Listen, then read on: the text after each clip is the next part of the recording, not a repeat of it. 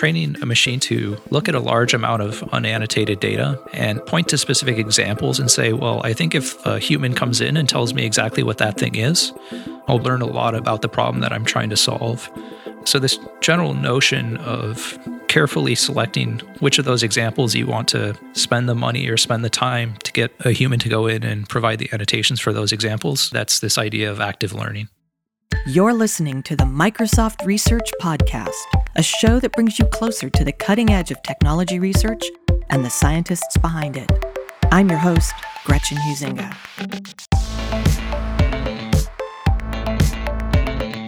Deep learning methodologies like supervised learning have been very successful in training machines to make predictions about the world. But because they're so dependent on large amounts of human annotated data, they've been difficult to scale. Dr. Phil Bachmann, a researcher at MSR Montreal, would like to change that, and he's working to train machines to collect, sort, and label their own data so people don't have to. Today, Dr. Bachmann gives us an overview of the machine learning landscape and tells us why it's been so difficult to sort through noise and get to useful information. He also talks about his ongoing work on Deep Infomax, a novel approach to self-supervised learning, and reveals what a conversation about ML classification problems has to do with Harrison Ford's face. That and much more on this episode of the Microsoft Research Podcast.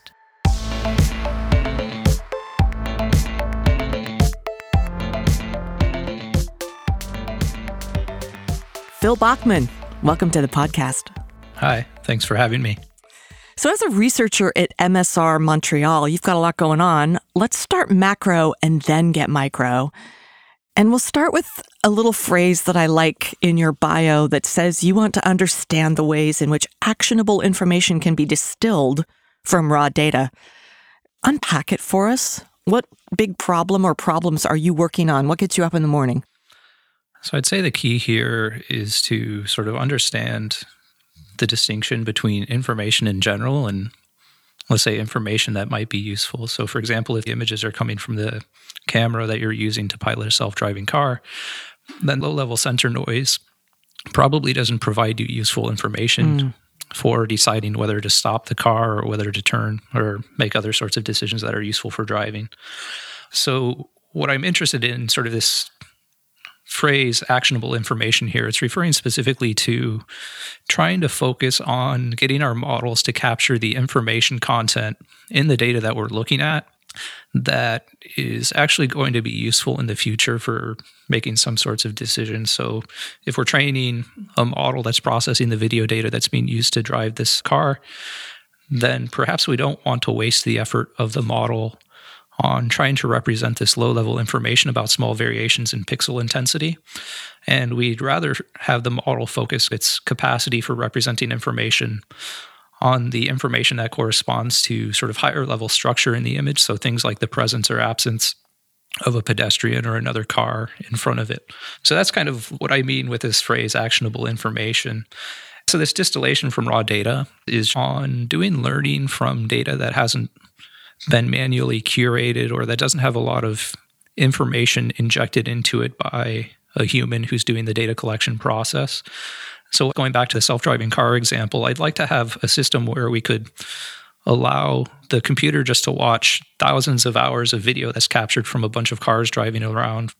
Then what I want to be able to do is have a system that's just watching all of that video and doesn't require that much input from a person who's pointing to the video and saying specifically what's going to be interesting or useful in the future. So this information that's going to be useful for performing the types of tasks that we want our model to do eventually. Before we get specific, give us a short historical tour of the deep learning methodologies as a level set, and then tell us why we need a methodology for learning representations from unlabeled data. Okay, so in the context of machine learning, people often break it down into three categories. So there will be supervised learning, unsupervised learning, and reinforcement learning. Mm-hmm. And it's not always clear what the distinction between the methods are.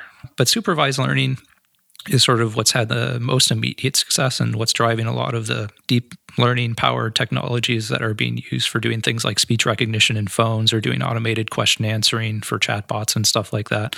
So supervised learning refers to kind of a subset of the techniques that people apply when they have access to a large amount of data and they have a specific type of action that they want a model to perform when it processes that data.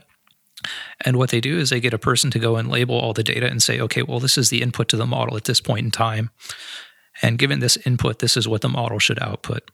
So you're putting a lot of constraints on what the model is doing and constructing those constraints manually by having a person looking at a set of 1 million images. And for each image, they say, oh, this is a cat, this is a dog, this is a person, this is a car. So after having done that for thousands of hours, you now have a large data set where you have a bunch of different images, and each of those images has an associated tag.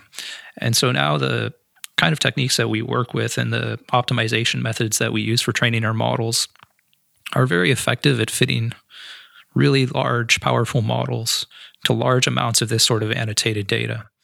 So that's kind of the traditional supervised learning.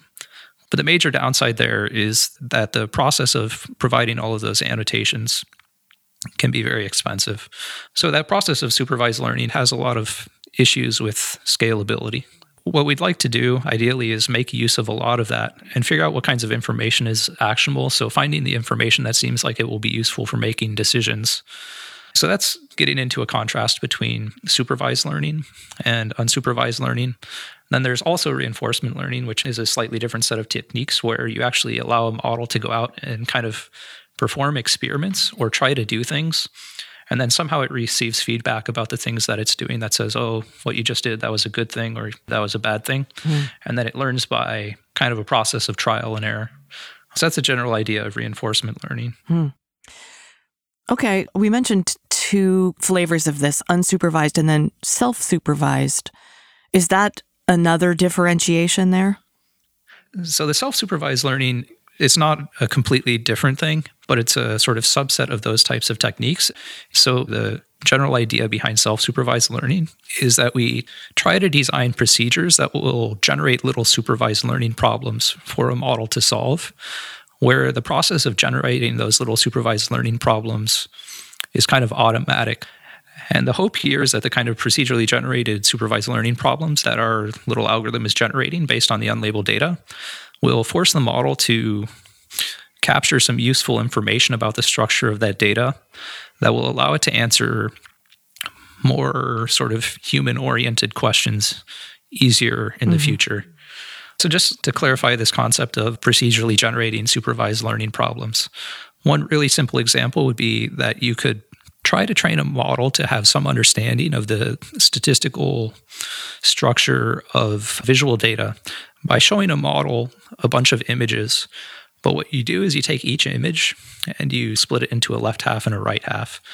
So now what you do is you take your model, and all the model is allowed to see is the left half of the image. And then you have another model that sort of tries to form a representation of the right half of the image.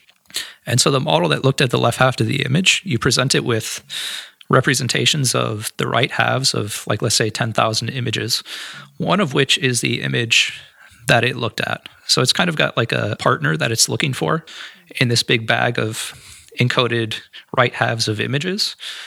And the job of the encoder that's processing the left half of the image is to be able to look in that bag and pick out the right half that actually corresponds to the image that it originally came from.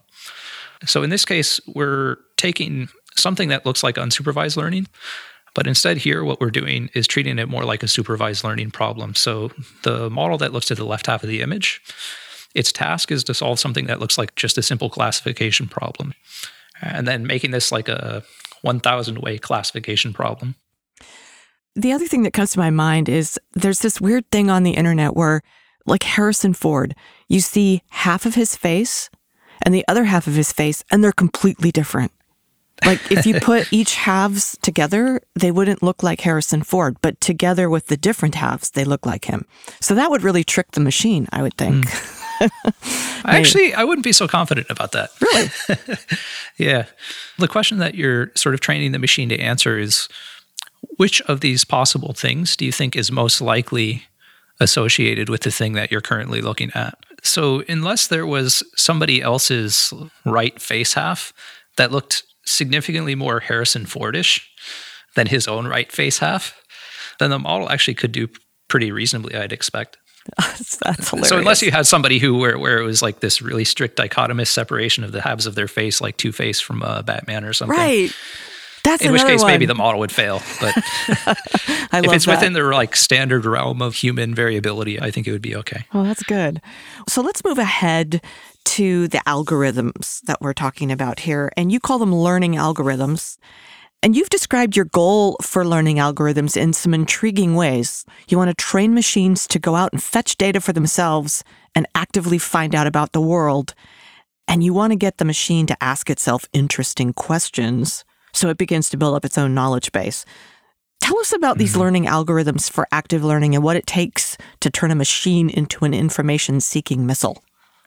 Yeah, so this kind of overall objective there that you've described is targeted at kind of expanding the scope of which parts of the problems that we're currently trying to solve are solved by the machine rather than by a person who is acting as a shepherd for the machine or as a teacher or something along those lines. So right now, the machine learning component of most systems is a very important part of the system, but there's a whole lot of human effort that surrounds the production and use of something like a practical image classifier or a practical machine translation system. So that's one part of the effort that's required for getting an automated system out there in the world. So part of the process is just the initial decision, like the thing that we want to do is machine translation. Here's a way of formalizing that problem and specifying it such that we can go out and now perform another part of the process. So this other part of the process is a data collection. So you'd have to go out and you'd have to explicitly collect a lot of data that is relevant to the task that you're trying to solve. And then you have to take that data and you maybe have to have somebody curate it to make that data more directly useful or more immediately useful for the kinds of algorithms that we tend to use right now. So a lot of the work that I want to do is about trying to reduce the amount of human effort that's required on those two fronts and trying to get as much of those two parts of the problem automated and built into the models that we're training so that we don't have to go out and manually annotate all the data. Talk to me about the technical end of that. You know, our listeners are pretty sophisticated, and you're talking about algorithms that are training a machine to do something for itself. Go a little deeper there. Okay, yeah. I'll kind of jump into the learning algorithms for active learning part, which I guess I actually completely skipped over as I was answering the question before. So training a machine to go out and collect its own data and point to specific examples and say, well, I think if a human comes in and tells me exactly what that thing is, I'll learn a lot about the problem that I'm trying to solve. So this general notion of carefully selecting which of those examples you want to spend the money or spend the time to get a human to go in and provide the annotations for those examples, that's this idea of active learning. So rather than just assuming that you have a huge batch of data and all of the data is labeled, a lot of practical problems are structured more like you have a lot of unlabeled data and you have to decide how to collect data and apply labels to it so that you can then train a model. So to do this efficiently is you take some of the data, you train a model, and then you look at what the model is doing and you try to figure out where it's weak and where it's strong. And based on where it's weak and where it's strong, you use that to try and decide how to go out and pick other examples specifically so that you can minimize the amount of data that you have to collect and provide annotations to such that you end up with a model that makes good predictions at the end. So that's just active learning. And existing techniques for doing active learning, a lot of them revolve around assumptions about what kind of classifier or what kind of decision function you're going to train on that data that you're collecting the labels for. So there might be assumptions that all of the data already has some sort of fixed representation, and then you're going to feed that representation into a linear classifier, for example. And if you make that kind of assumption, then there might be very good heuristics for going out and deciding which particular sets of features you want to apply labels to. So you can minimize the uncertainty and minimize the number of errors that's made by this linear classifier. But for working with more complicated data or working in scenarios where you also want to learn a powerful representation of the data at the same time that you're collecting the data and applying labels, you might want to sort of transform this process where you decide on what the model is going to be, and then you sit down for weeks or years and come up with a very clever heuristic for how to collect data efficiently to make that model succeed when it has a small amount of labeled data. And you'd like to replace some of those more effort-intensive parts of the process with a machine that can kind of train itself to learn what kinds of data it's going to need, at the same time that you're also training the model that's making the prediction.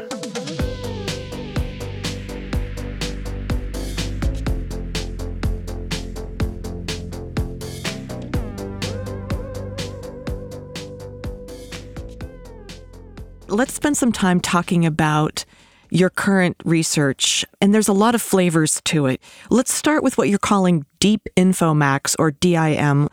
But I want to point out, too, that in addition to Deep InfoMax, you have Augmented Multiscale Deep InfoMax, or AMDIM, Spatiotemporal Deep InfoMax, Deep Graph InfoMax. There's a lot of sort of offshoots, I guess you might call it. So I'm going to go sort of free range here, because you'll be able to give us a better guided tour of the main idea and all the offshoots better than I will.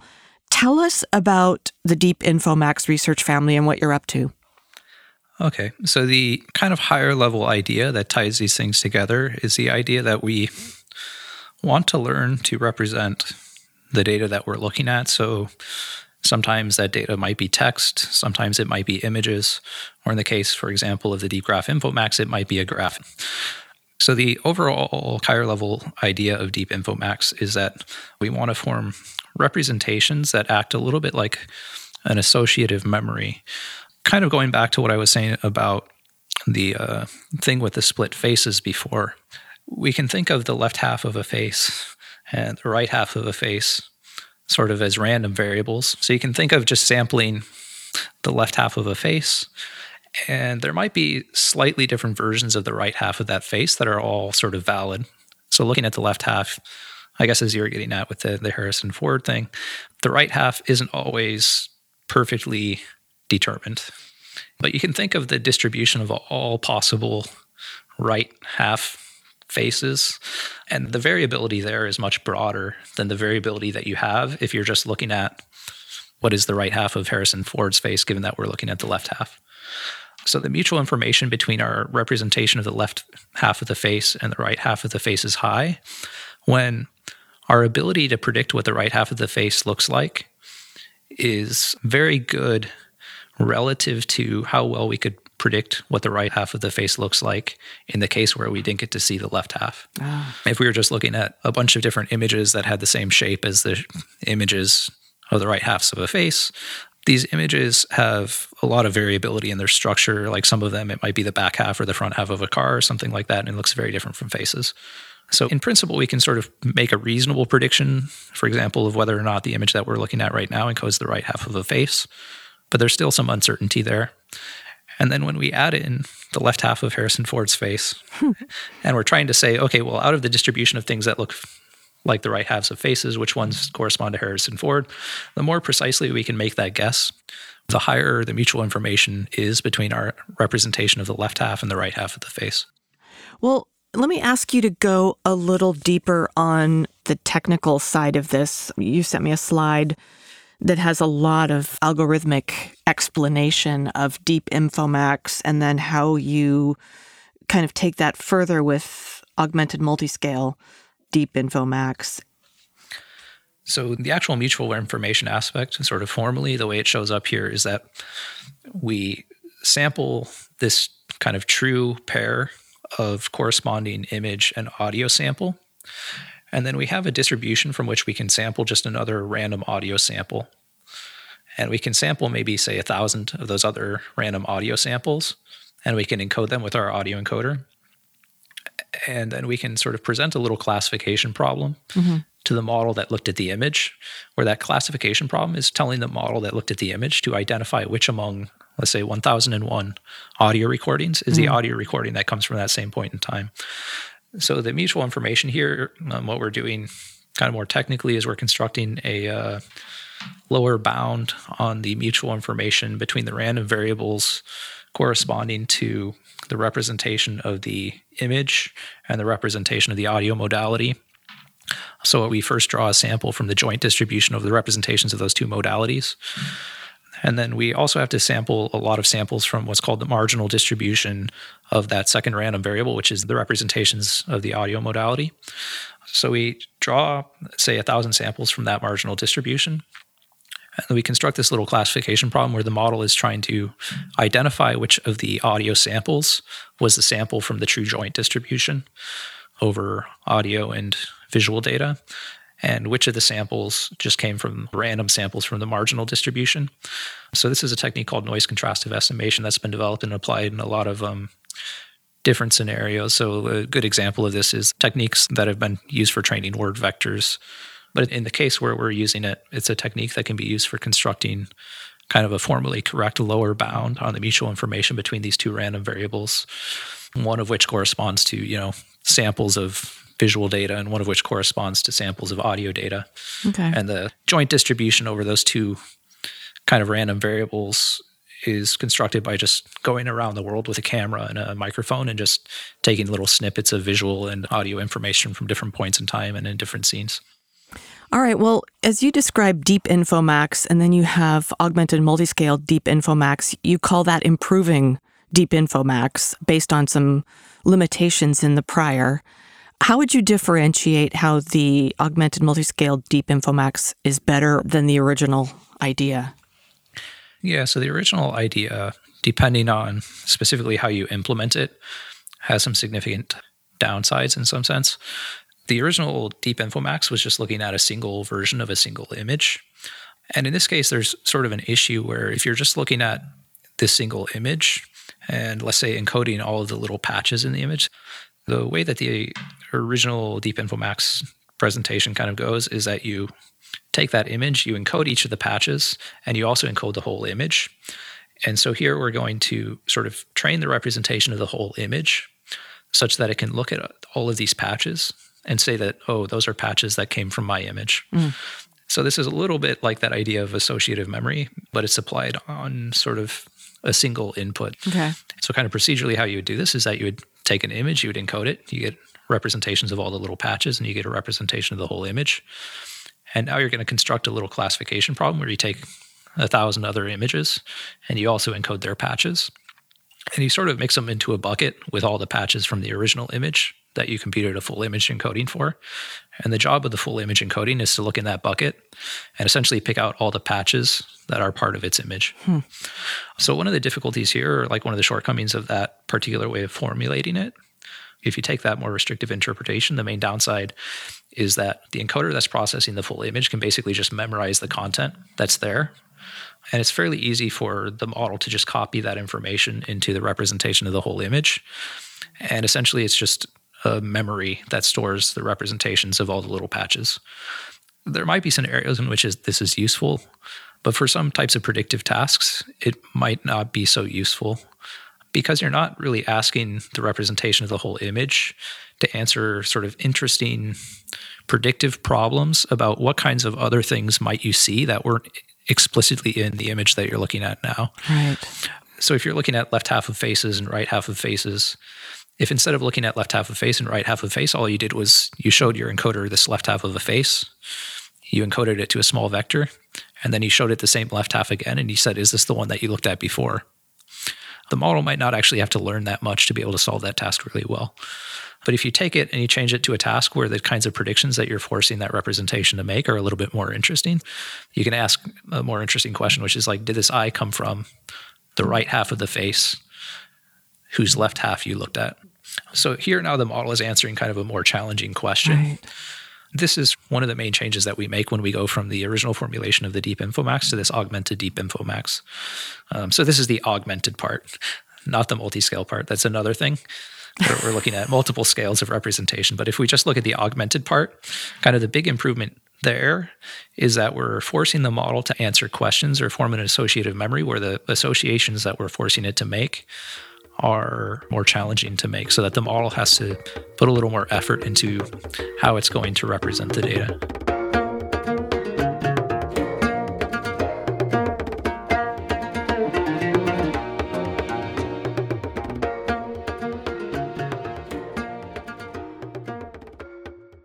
I like to explore consequences, Phil, both intended and otherwise, that new technologies inevitably have on society. And this is the part of the podcast where I always ask, what can possibly go wrong? So you're working in a lab that has a stated aim of teaching machines to read, think, and communicate like humans. Is there anything about that that keeps you up at night? And if so, what is it? And more importantly, what are you doing to address it? So we do have a group here that's working on what we call fairness, accountability, transparency, and ethics. So it's the FATE group. So they're working on a lot of questions that are, let's say, immediately relevant as opposed to questions that are kind of long-term relevant or irrelevant, depending on your perspective. So there's this idea of existential risk, which is more of a long-term question. So this is the kind of question like, well, if we develop a superhuman AI, is it going to care about us and take care of us, or is it going to consume us in its quest for more resources? So we'll set that aside. And so like the more immediately salient one is the kinds of things that the FATE group is looking at. And so these are things like, well, if we're training a system that's going to sit at a bank and analyze people's credit history, are there historical trends in the data that might be due to systemic discrimination or systemic disadvantaging of particular groups of people that are going to be reflected in the data that we use to train our system, such that then when the system goes to make decisions, it's kind of implicitly or accidentally discriminating against these groups just due to the fact that they were also historically discriminated against, and that's reflected in the data that we're using to train the system.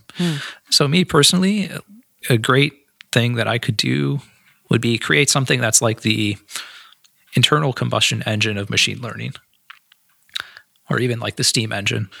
Those things have had an incredible effect on society, and that's been very empowering, and it's helped with a lot of progress, but it also makes it easier for people to do bad things at scale. So I'm kind of more worried about that type of problem. And I think that that type of problem isn't necessarily a technological problem. It's a little bit more of a system or social problem, because I think the technology is going to happen. And so kind of the things that worry me there are along the lines of like seeing the technology and the way in which it increases people's leverage over the world and ability to affect it kind of at scale. I guess for me on a day-to-day basis, like I don't think about it too much as I'm doing research, because to me, again, it's not really so much of a technical problem. I think it would be very hard to design the technology so that it can't do bad things. Well, listen, I happen to know you didn't start out in Montreal, so tell us a little bit about yourself. What got a young Phil Bachman interested in computer science, and how did he land at Microsoft Research in Montreal? I kind of always grew up with a computer in the home. I was fortunate in that sense that I was always around computers and I could use them for playing games, and I could do a little bit of programming. And I'm not old, but I'm not in the youngest demographic that you would see working in tech. And one of the things that I really liked when I was in high school, I started playing a lot of these first-person games where you kind of run around and you shoot things. You know, for better or worse, it was fun. So one of the things that was a challenge at first for me was I didn't have great internet. So what I would do is go to the school library and look around, and it turned out that you could download some bots that people had made, so you could sort of fake the multiplayer kind of experience. So I thought that was really cool. And one of the things I had, started thinking about there was, okay, well, what is it that these bots are actually doing? So I'd been doing a little bit of coding and like making some little simple games. So thinking about that, like how would we automate this little thing that kind of is fairly simple at its core, but that when we let it loose in this environment, so like when we let it run around and compete with the other players, it does something interesting and fun. And so that was sort of always at the back of my mind a bit, I guess. And I bounced around a little bit academically and starting doing research in a slightly different field. But then eventually I had kind of sat around and watched a bunch of online lectures. And there were a couple areas of machine learning, like reinforcement learning, for example, that really started to click with me and that I was excited about, because it was getting back to those kinds of questions I'd asked myself about before, like how do we get this little bot to do interesting things? So that brought me from Texas, because I was in grad school in Texas after having done my undergraduate studies in New York. But then I found this group that was in Montreal doing reinforcement learning. So I came and I worked with that group, and that's where I did my PhD. And then afterwards, I hung around and I liked the city pretty well. And I was looking around at kind of the jobs that were available elsewhere, and an exciting opportunity popped up here. So there was a startup called Maluba that was based out of Waterloo. And it was developing kind of technology and software for doing virtual personal assistants. And And the company wanted to sort of start getting more aggressive about pushing their technology forward. So they came to Montreal because there was a lot of machine learning cool stuff happening in Montreal, and then opened a research lab. And basically, as those lab doors were opening, I walked in and joined the company. And then about a year later, we were actually acquired by Microsoft. So that's how I ended up in MSR. Well, at the risk of heading into uncomfortable icebreaker question territory, Phil, tell us one interesting thing about yourself that people might not know, and how has it influenced your career as a researcher? And even if it didn't, tell us something interesting about yourself anyway. Personally, I'd say one thing that I've always enjoyed is being fairly involved in at least one type of, let's say, goal-oriented physical activity. That's a super weird sounding description. But for example, as an undergrad, I did a lot of rock climbing. So having that as a thing where I could just really be focused and apply myself to solving problems in some sense. So a lot of climbing is about kind of planning out what you're going to do, and it's a little bit like solving a puzzle sometimes. And having that as a thing that's sort of separate from the work I do, but that still is kind of mentally and also physically active, and being able to kind of apply myself to that strongly. I don't do the rock climbing specifically anymore, but what I do now is I play a lot of soccer. So I really enjoy the combination of the physical aspect as well as the mental aspect of the game. So there's a lot of extemporaneous kind of inventive thinking. And it can be very satisfying when you kind of do something that's exactly right at exactly the right time, especially when you realize later that you didn't really even think about it. It just sort of happened. I guess that might be related to some of the better moments as a researcher that you have when you're trying to solve a problem and you're just kind of messing around, and then something just sort of clicks and you just kind of see how you should do it. At the end of every podcast, I give my guests the proverbial last word. So tell our listeners from your perspective, what are the big challenges out there right now in research directions that might address them when we're talking about machine learning research and what's hype and what's hope and what's the future? I guess one that I would say is filtering through all the different things that people are writing and saying and trying to figure out which parts of what they're saying seem new, but they're really just kind of a rewording of some concept that you're familiar with, and you just kind of have to rephrase it a little bit and then see how it fits into your existing internal framework. And being able to use that ability to figure out what's new and what's different and figure out how it differs from what people were trying before. And that allows you to be kind of more precise in your guesses about what is actually important. But a lot of that sort of washes out in the end, and it doesn't really survive that long. Sort of at the beginning as a researcher, you have to, rely on other people because you don't really know where you're going yet. But over time, taking those training wheels off a little bit and developing your own personal internal framework for how you think about problems, so that when you get new information, you can kind of quickly contextualize it and figure out which are the new bits that are actually going to change the way that you look at things, and which bits are sort of just a different version of something that you already have. Phil Bachmann, thanks for joining us from Montreal today. Yeah, thanks for having me.